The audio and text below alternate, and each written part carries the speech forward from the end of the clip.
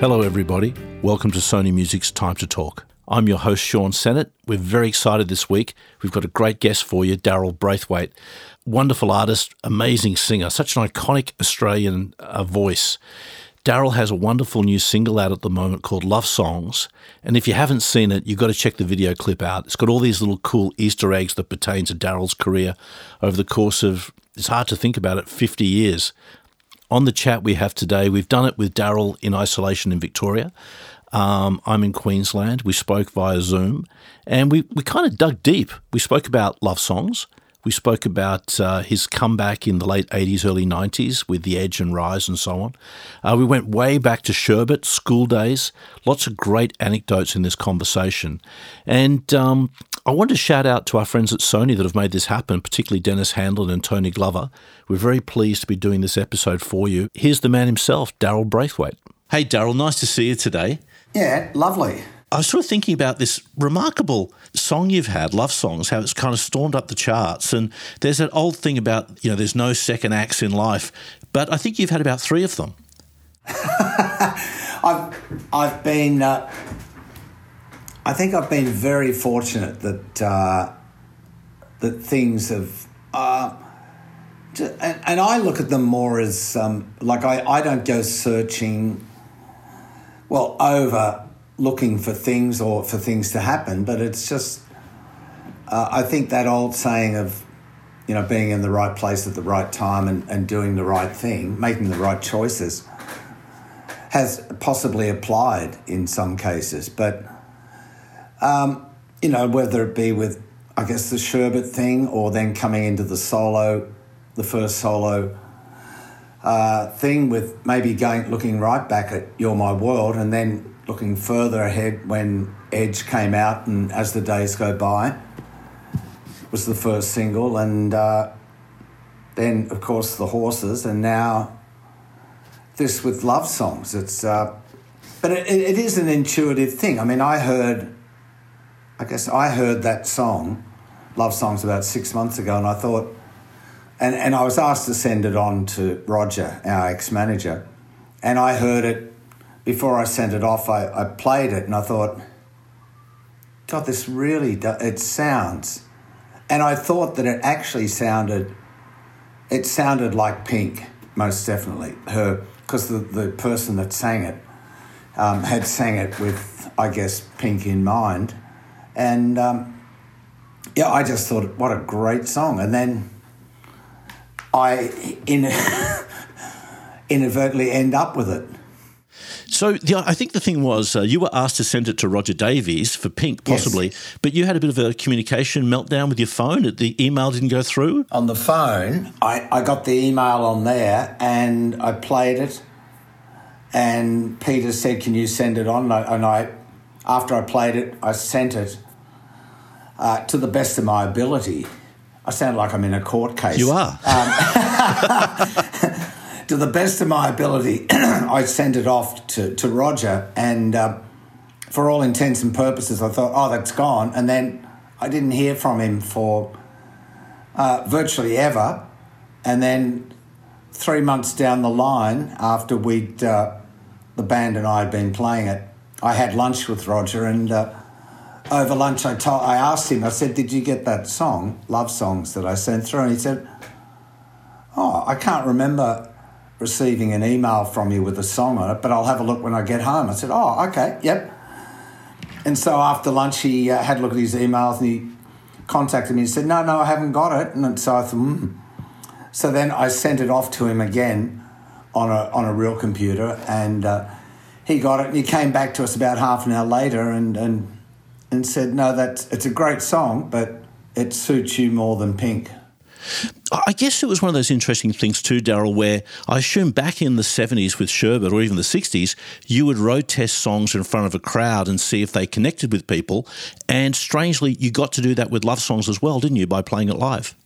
Oh, yeah, most definitely. It was like in the Sherbet times we did used to test run songs with the audience, and you sort of knew that if they were working or not, you could just sense and not only you get the reaction back from people, but also within yourself, you knew, we all knew in Sherbet, and it applies now. I mean, even with this Love Songs, maybe a month after sending the song off to Roger and I hadn't heard back, I thought it was a good idea to learn the song and play it because I liked it so much. And so we did, and we played it in the set maybe about halfway through it, and I didn't introduce it and didn't back announce it, just left it completely up to an audience to interpret it, like whether they liked it or not. And, well, it seemed like we were getting favourable, a positive sort of confirmation that it was all right. So I just kept doing it and then, ended up recording it. Yeah, it's just been a massive hit. It's funny, I was at the traffic lights the other day in Brisbane and there's a guy in an old white Commodore and his number plate just said, "How's that?" It's like the coolest number plate. And then I saw your video clip. Oh, yes. The video clip for Love Songs with Sherbet on the number plate on the old EH or J is such a great look. Don't you? Looking at that for the moment, the video clip is an absolute. I don't know. I remember mentioning to Sony that it'd be maybe, or Dennis, whoever it was from Sony. I said maybe we can incorporate some things from the past clips, like As the Days Go By, One Summer or whatever, or in the video that they were making, and they had told me that it was going to be like a cartoonish sort of thing, animated, but and made in New Zealand. And when I first saw the first rush of it, I just thought, my God, how good is that? I mean, just in the sense that the New Zealanders I don't think they weren't really aware of my history as such. So Sony had to, I guess, tell them, this, that, and whatever. And but they compiled it over, I guess, about 6 weeks, and did such a good job of it. And I have spoken to them via email over the past 3 weeks or so, and they said, now we've got the song on our head and we can't get it out of our head. And I said, yeah, sorry about that, but, that's the way it goes. I just love all the little references to your career from the past right up to now. It's I thought if you wouldn't mind, we might sort of go back a little bit to when you started off. I mean, you were a choir boy, weren't you? That was your debut? Yeah, choir boy at Christchurch Grammar with my brother, Glenn, and we sang in the choir there at here in Melbourne for, it must have been like 2 or 3 years, I think, while we were at school there. And it was the best experience, I think, that I can remember. I mean, I enjoyed it immensely, going to choir practice.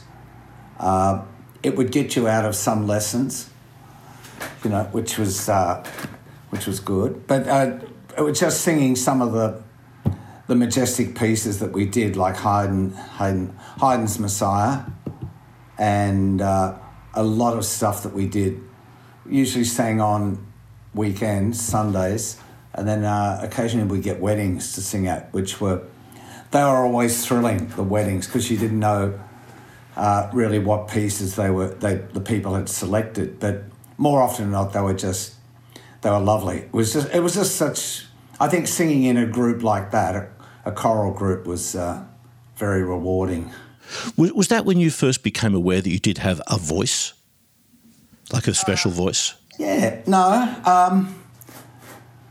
I think a little bit earlier, probably when we were about 9, 10, before we were in the choir, we used to sing along with the songs of the time back then, which would have been about 1959, 1960, and on a record player, because I think our Auntie Betty or Auntie Edna used to have a record player that we'd play all these songs from that period, on and sing along with them. And mainly they were, as I recall, I think it was mainly women or singers that we followed, like Kathy Kirby and the likes of her.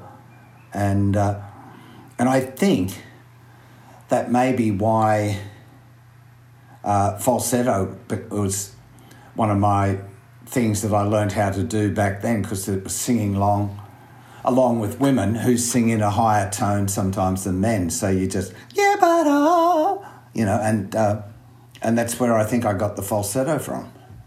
Well, that's my reason anyway. No, yeah, it makes a lot of sense, doesn't it? Yeah. What was the big bang for you as an artist in terms of you thinking, this is what I want to do for a living? Was there anything you saw or heard that really went boom in your mind? I think Sean would be the growing. Well, I think the Beatles had a big effect on, me, or I guess going down that path of singing. Maybe not so much singing professionally, because I think that came just a little bit later when I was 20. But I think the Beatles most definitely did it, and also growing up when we moved to Sydney in 1963, there was surfing, and there was music, and there was everything that went with that then, and we were into music so much, like I guess most young people, and used to sing everything, and then we started like hobby bands, and which would play maybe once a month or something like that. So I think it was always there. But then when I left school a bit early, like year 4, and Dad got us a job at Cockatoo Island as an apprentice fitter and turner, and so I did that, and in the meantime I was surfing, and I think dabbling in music as well, as a hobby. And then it came a quick travel forward from those hobby bands. I then got approached by Clive Shakespeare from Sherbet, and I think Bruce Worrell, the bass player, they approached me and said, do you want to join or try out for Sherbet? So I did, and then I got the gig, and that's when Clive said, well, it's as a professional that you'll have to join, which means I couldn't do anything else. It's funny, JPY was a fitter and turner as well, wasn't he? I think he was either a fitter and turner or a sheet metal worker. But there's been a lot of tradespeople. Yeah. Graham Strawn was he was a chippy, right? A carpenter, yeah, chippy. I know that my bass player, Jason Vora, is a ex-fitter and turner as well, and we sometimes talk about, in a funny way, about some of the things that we made as fitters and turners, and it didn't amount to much, really. Well, it's funny. I think John Farnham was a plumber, and it's been a long line of people that couldn't find the true value in doing a trade, and they've moved into singing. That's easy. Handy guys to have around the house. So I know that you were in Bright Lights and House of Bricks beforehand, and as you mentioned, you joined Sherbet. Now, you guys came up against Bon Scott in fraternity, didn't you, in the Battle of the Bands in 71? Yes, we did. Did he leave an impression on you? He did, because we played at a place called Jonathan's in Sydney back in 1970, maybe 71, 72, and we had a residency there, and we had a residency with Fraternity, and Bon was the singer with Fraternity, and we had some great times there, because they were slightly, obviously, a different band to what we were. They were more maybe left of field, whereas we were more pop rock, but nowhere near as pop as what Sherbet ended up in the end. But But we used to have a great time, and we'd alternate at this gig, Jonathan's. We'd alternate, like we'd do a set of 40 minutes, then there'd be a 10-minute break, then Fraternity would go on, and we'd do that maybe 4 times a night. We'd play 4 sets, and then we had the occasional barbecue. And Bond was very quiet, as I remember. He was just very, not shy, but just, I can remember just kept to himself and sort of, and I can remember we had a couple of conversations, but nothing in depth. But it was, but we were friends, which was great. So I get the impression that Jonathan's was kind of like your Hamburg, wasn't it? 8-month residency. What a nice, that's a lovely comment. Yes, no, I think it is. Because we learnt a lot there of how, from the owner of the place, John Spooner, he was forever giving us hints or help from an outsider's point of view, because it was his club. But he'd sort of, I think he'd say things, no, we'd do a song, and then he'd go, no, okay, sounds good, but you need to make it just a bit faster because the audience... And I can't believe that we took all this stuff off him. I mean, just go, right, oh, okay, yeah. And I think he had me... what did he have? Oh, because he liked... I think he liked the talking in between songs, but he said, to master that, Daryl, we'll get some pebbles, like off a beach or somewhere, put them in your mouth, and then try to talk with them in your mouth, because that will bring... Oh, fuck. Okay. And being young and impressionable, I thought, oh, okay. So I took all these points on, and I guess they, we didn't reject them outright, but I think we took all of his advice, especially from his perception being out there as a person coming to the gig. We took it on and tried to utilise it as best we could. You mentioned that Sherbet were a heavier band when you started. What kind of covers? You were doing free songs and things like that back then? Yeah, we're doing free. We were Edwin Starr, War, War, all this sort of stuff, and I think we did a bit of psychedelic stuff too back in the would have been early 70s, and but we used to do maybe 2 to 3 new songs a week, and we'd do them, and then if they didn't work, they'd quickly get the flick, and we'd put something else in. And it was around then, I think, that we started to write our own material and try and incorporate that in the set. And of course, we'd go through that principle of seeing how people reacted to it and how we'd react to them reacting. And it either stayed in the set or got dropped. When the songs were being written, the original songs, was it a case of you guys working them out at rehearsal at the venue, or did you go around to Garth's house and he'd sit at the piano with Tony or Alan and play them for you? I think we went mostly to somebody's place, and you'd take like the guitars, no amps, and then sometimes we'd go to a rehearsal studio as such and bash them out and all that sort of stuff.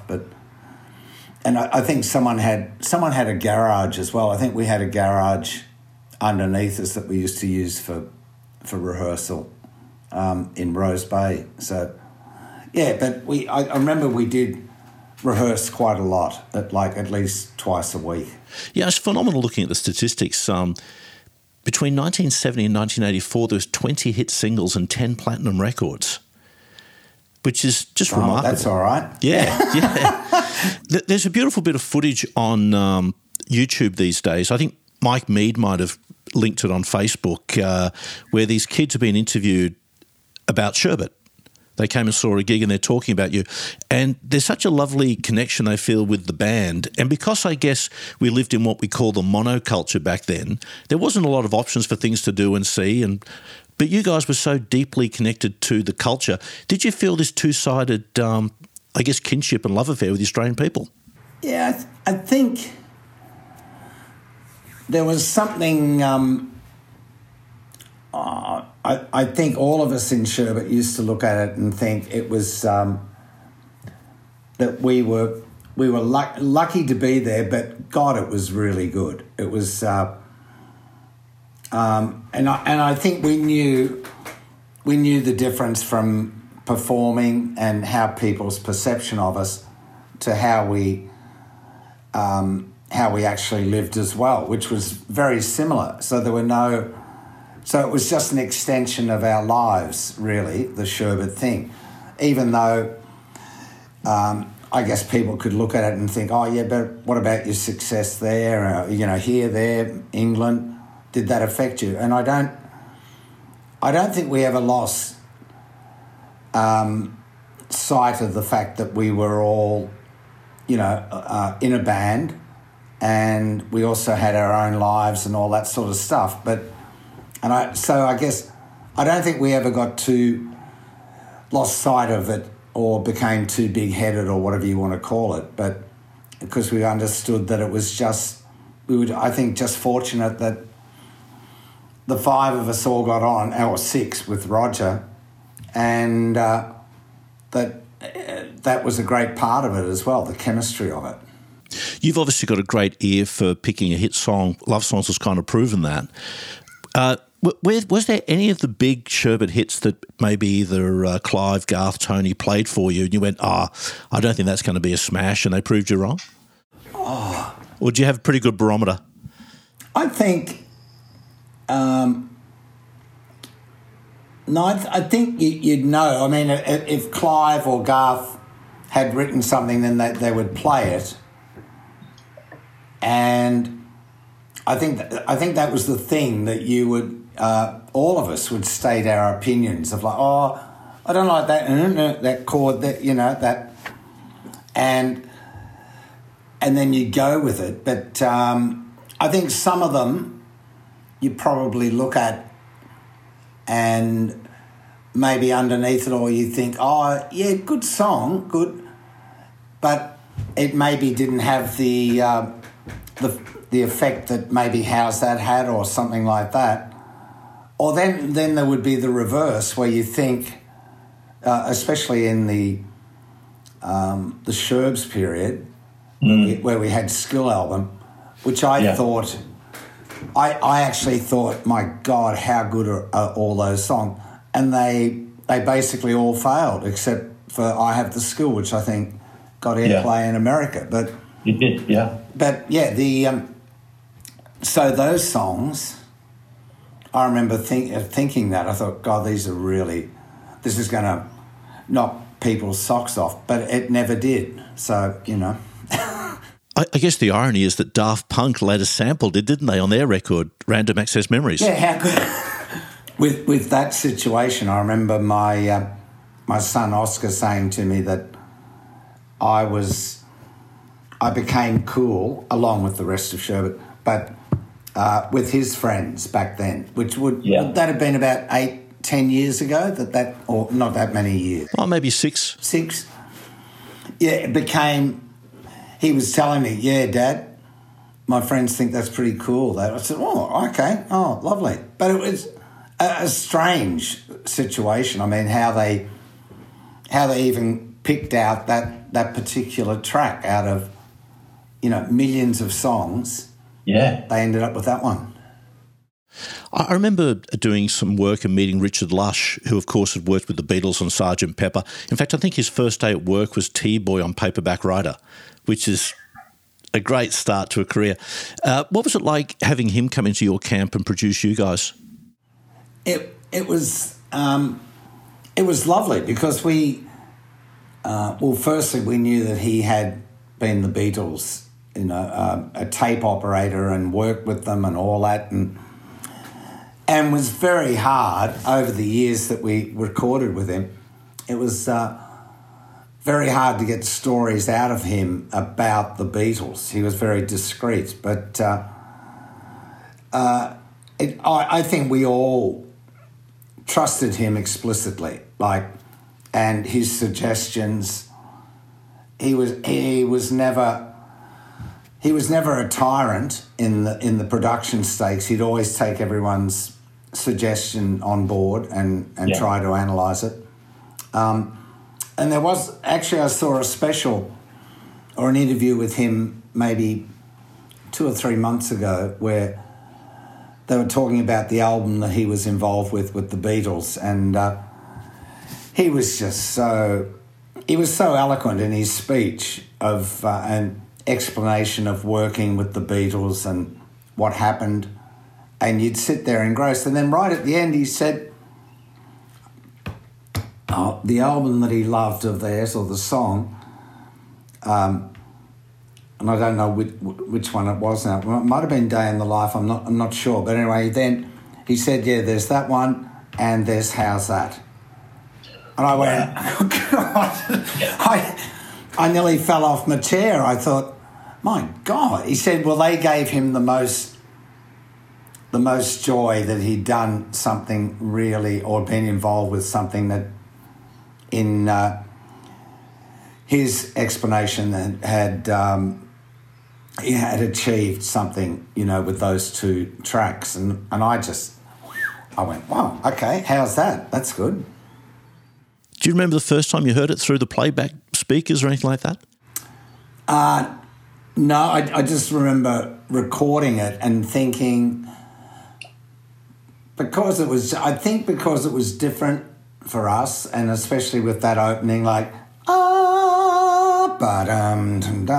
just thought, wow, it's this will have a good chance of being successful, I'm sure, because it just seems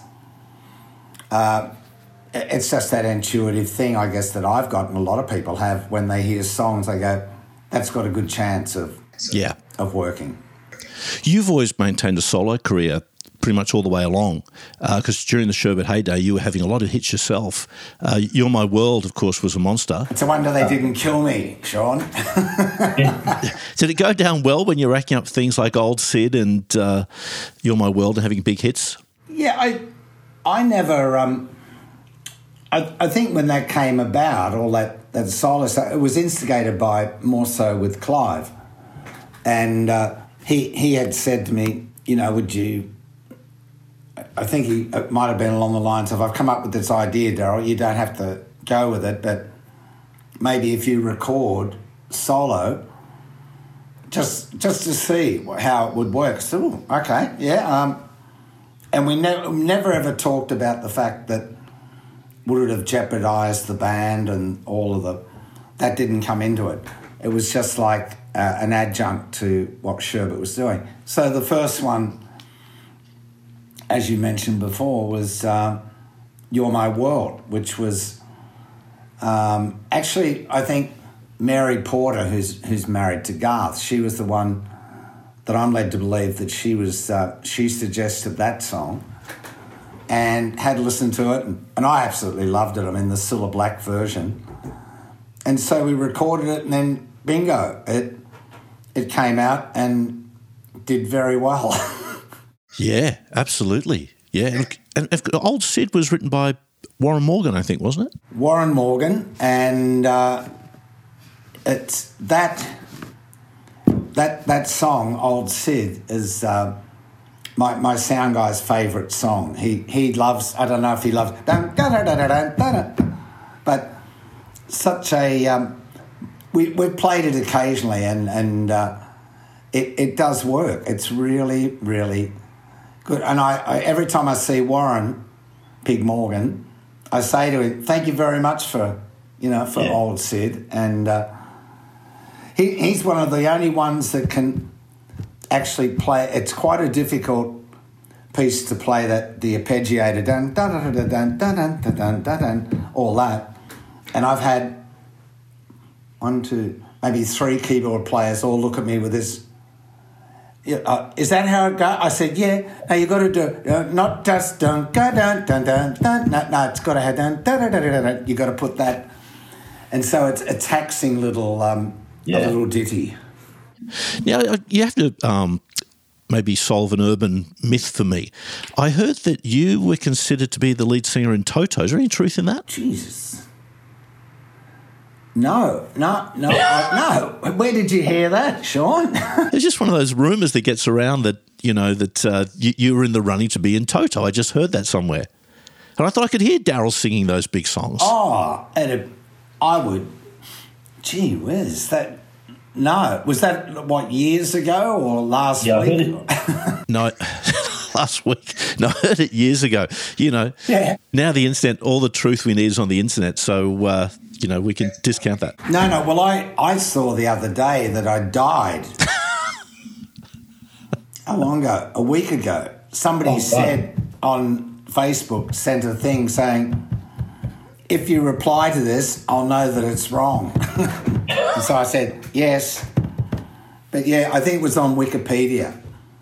Oh, my God. Somehow I died like July, 18th or something. I thought, okay, But no, not Toto. I don't think I've had many requests to join bands, but gee, Toto would have been a beauty, yeah.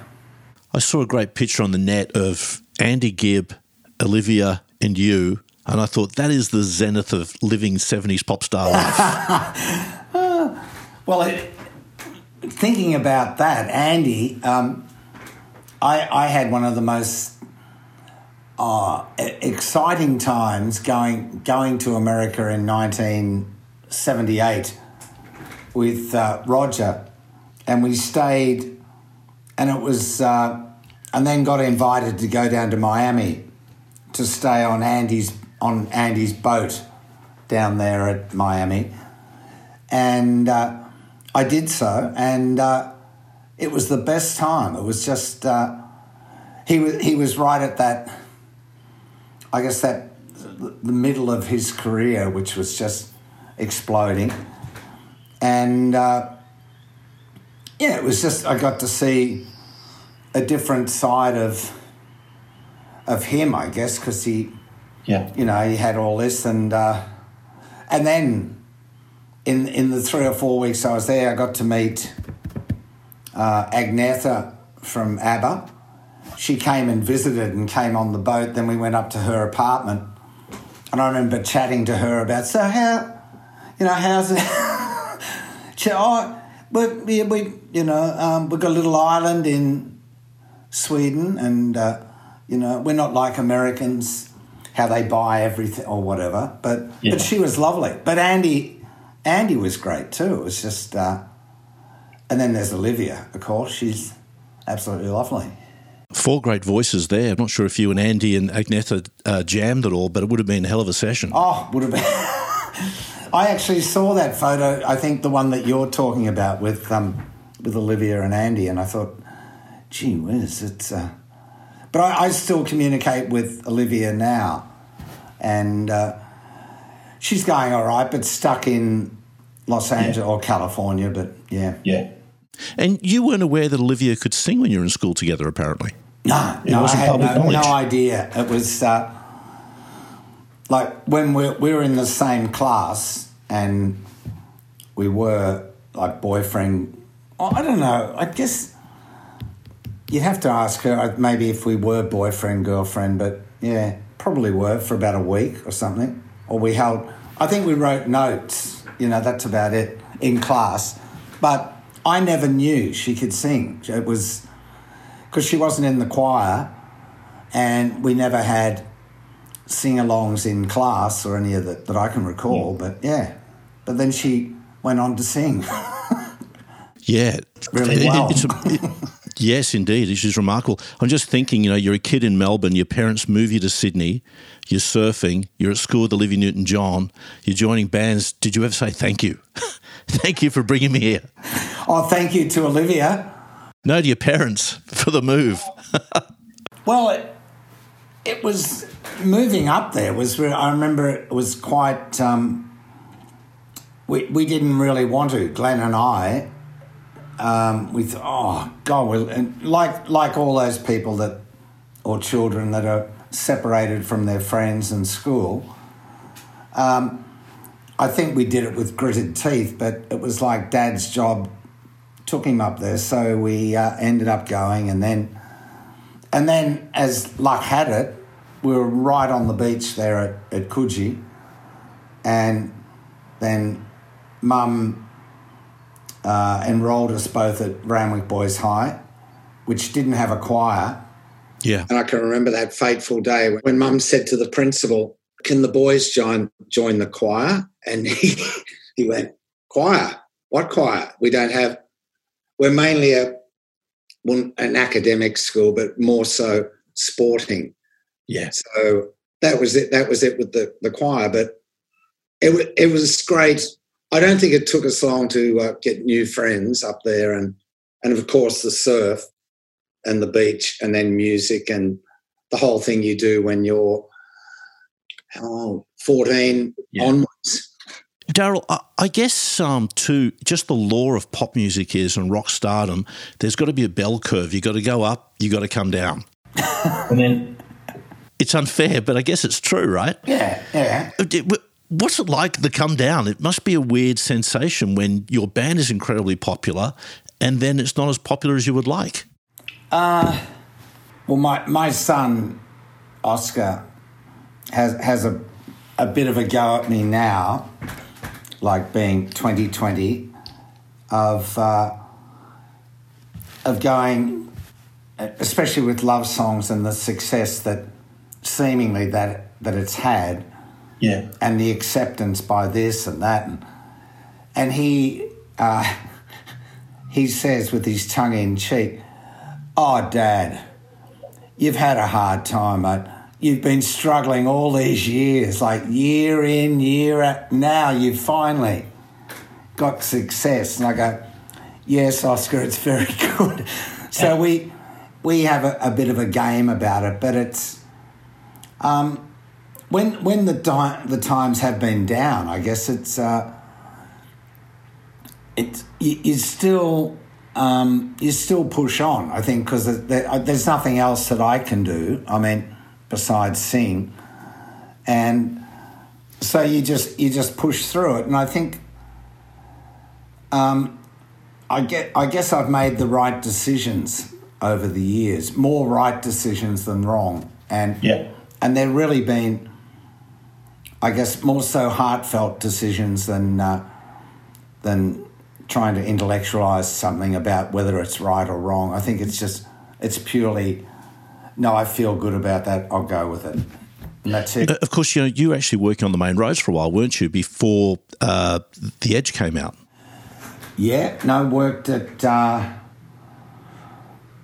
had been doing gigs, and I thought, and they're mainly RSL gigs and stuff like that, and that was really, I didn't feel comfortable doing that, and I didn't like it, so dropped that, and then started to run out of money and thought, I better go. I went on the dole, and then they found me a job, and that was, as you said, working on the roads here in Victoria, and that again, that was something that helped. It was sort of, because I didn't mind doing the work. It was great, and the people that I worked with, probably about 8 of us or 10 of us, we all got on, and some of them were a bit perplexed as to, why are you working on the road when we saw you on TV a couple of months ago or whatever it was. Yeah. So they were really a big part of it as well, instrumental in sort of me going, okay, I've really got to make a go of it here. And then with the help of Sarah, my wife at the time, and maybe a handful of people, it all came together then to do, trying to write songs, collect songs with Garth Porter and different people, then Simon Hussey, the producer of Edge, and then it all came together, and we started recording Edge, and it worked. Absolutely, it worked. And you once told me the first time you heard Days Go By on the radio, that must have been a pretty special moment. Oh, well, the first time I heard that, was when a publisher had actually sent me a cassette of As the Days Go By, and also the other song that he wrote, All I Do. And I think the first one I listened to was All I Do, and I thought, my God, this is Ian Thomas from Canada. Yeah. And I thought, God, that sounds good. Then I went to As the Days Go By, and I thought, my God, how good is that? And so they were the first, I don't think they would have been the first two songs, because I'd listened to scores and scores of songs for over a period of a year or more. But those two, I remember, especially As the Days Go By, I think we knew that would be the first single no matter what, because it just had, it just had, this is the right one written on it. I think you mentioned once you were driving somewhere and it came on the air for the first time. Oh, yeah, no, it was down here in Melbourne, and I heard it on, I think Fox FM, it would have been. And I remember Barry Bissell doing the intro, this is the new song by... and I don't know if he said I don't think he might have said Sherbet or whatever it was, but he said, okay, here it is. And then we heard it, with the... And I thought, oh, God. And it sounded mighty, absolutely. And thrilling to actually hear yourself on, and it still is to this day. I mean, I didn't hear love songs until it had been on radio for 4 weeks, and I finally heard someone. I was sitting in the car, and I heard the guy from the radio station go. He was talking to a girl, and she said, "What song did?" And she said, "Oh, something that." He said, "Did you know that Daryl Braithwaite's got a new song out?" And she's gone, "Oh, no, what, another Horses?" And he's gone, no, it's better than that. It's called Love Songs. And then he played it, and I went, oh, God, how good does that sound? So it was all, it's just, it's taken, all the years have moved on. It's just, the same effect, though, every time I hear it. You're in fine voice, because I loved the versions you did of Up on the Roof recently and If You Leave Me Now for your compilation. Oh.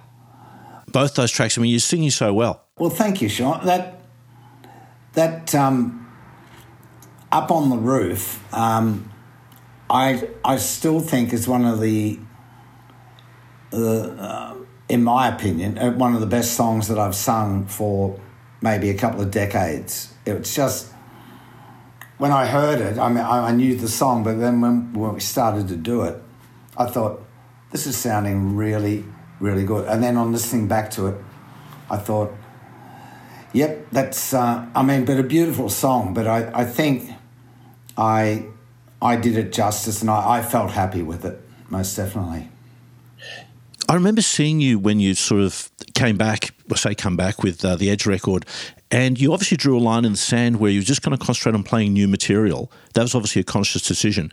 So when you started that trilogy of records with Rise and with Taste the Salt, were you thinking, I just have to be in the now, I've just got to be in the present moment? Yeah, and I think I got that...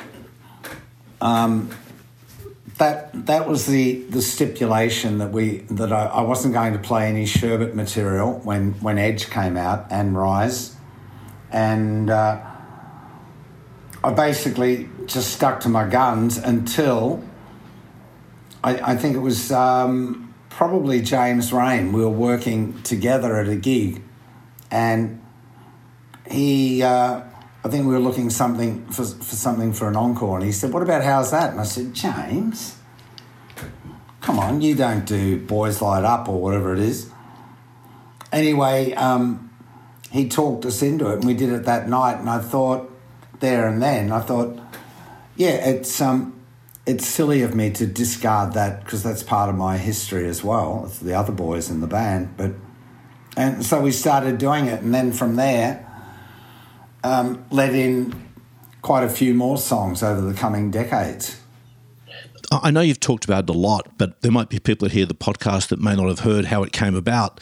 But from my understanding, you were recording Rise. You went home and just put your hand on a Ricky Lee Jones CD on the rack. I'm led to believe that was the story. Another story that somebody told me, which I thought, oh, okay, maybe that happened, was that a very good friend of mine who passed away just recently, Dale Cruz, who did the Lemon Tree and played with us, that he may have mentioned to me that if you get a chance, have a listen to the Ricky Lee Jones album, Satellite Cowboys, I think it's called.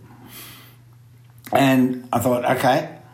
Anyway, I did come home, pulled that out, that album, CD, put it on, and the first track was this song called The Horses. And I thought, God, that sounds good. That could be an album track for sure. And so I took it into Simon Hussey the next day in the studio because we were at the end of the Rise album, recording it. And he played it to the A&R man, Peter Carpin, at the time as well. And apparently both of them, I heard this only a couple of years ago, they both rolled their eyes and went, oh my God, what's Daryl done now? He's sort of, this sort of, it's not a bad song. Okay.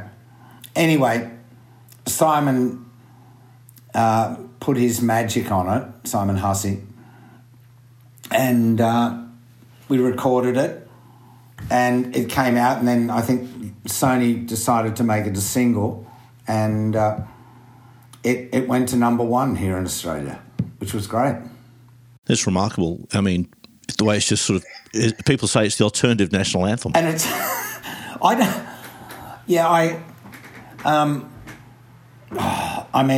love it as a song. I mean, I love playing it.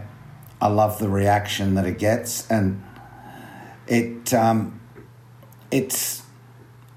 I don't know, it's sort of like the thing where I never would have imagined that there would have been a song that I would have recorded that would end up like that, being accepted by quite a few people. So where does Love Songs lead you now? I mean, do you think that you will, I don't know, maybe make another album, or is it more a world we live in now where it's very single-based, where it might be another track? I think maybe I'd like to look at an album if I could, and if it's not that, then maybe it'll most definitely be another single, or maybe even what they call an EP, an extended play, 4 tracks. Yeah. But I think that most definitely will be something next year. Whether it's an album, I'd like to think that I could spend time doing an album, but it's I guess with COVID-19, I'm itching to get out and play, but I don't think we'll be able to do that until late this year, and if that, maybe at the earliest next year sometime. So, I mean, I've got the time, but it's just whether I've got the enthusiasm to do it. Well, I said to you the other day, is there anything you'd like to talk about? And you mentioned Antarctica, which you put up some amazing photos of Antarctica recently. The Antarctica, a Dr. Reese Harding contacted me via the Facebook or the message page and sent me an invitation to come down to the Antarctica Davis base about 3 weeks ago, which was the solstice. And he said, come down, Daryl. That'll be great. I don't know how you're going to get here, but because Virgin don't fly here anymore. Maybe a canoe, but it'd have to be very solid. Anyway, I replied to the, and there's about 18 of them there at Davis Bay. I replied, love to come, can't make it this time, maybe later on. And so we've kept communicating, and then he asked me, somehow we got round to, I said, have you got a journal or can you write some words about... So he then wrote 4 or 5 pages of his trip when he left Hobart to being Antarctica, and he sent the accompanying photos. And I just thought, my God. And they're there for a year, and they've just had, because of COVID-19, they've had another 5 months added to their year. And he said it can get a bit weird down there, but they all manage to keep sane, you know. And I like the cold as well. Yeah, perfect. Yeah. Well, Sean, I hope it's gone all right. Yeah, it's great talking to you, Daryl. I really appreciate you taking the time, and congrats again on the single. Oh, thank you. Big thanks to Daryl Braithwaite for being our guest on Sony Music's Time to Talk. Be sure to check out his new single, Love Songs, and if you can, definitely check out the video clip. Just want to thank a few people that made this episode happen for us. Obviously, Daryl himself, Dennis Handlin, Tony Glover, Cassie and Shelley from Sony Music Australia, Jason Milhouse at Record Works, and we'll see you back here next week for our next episode.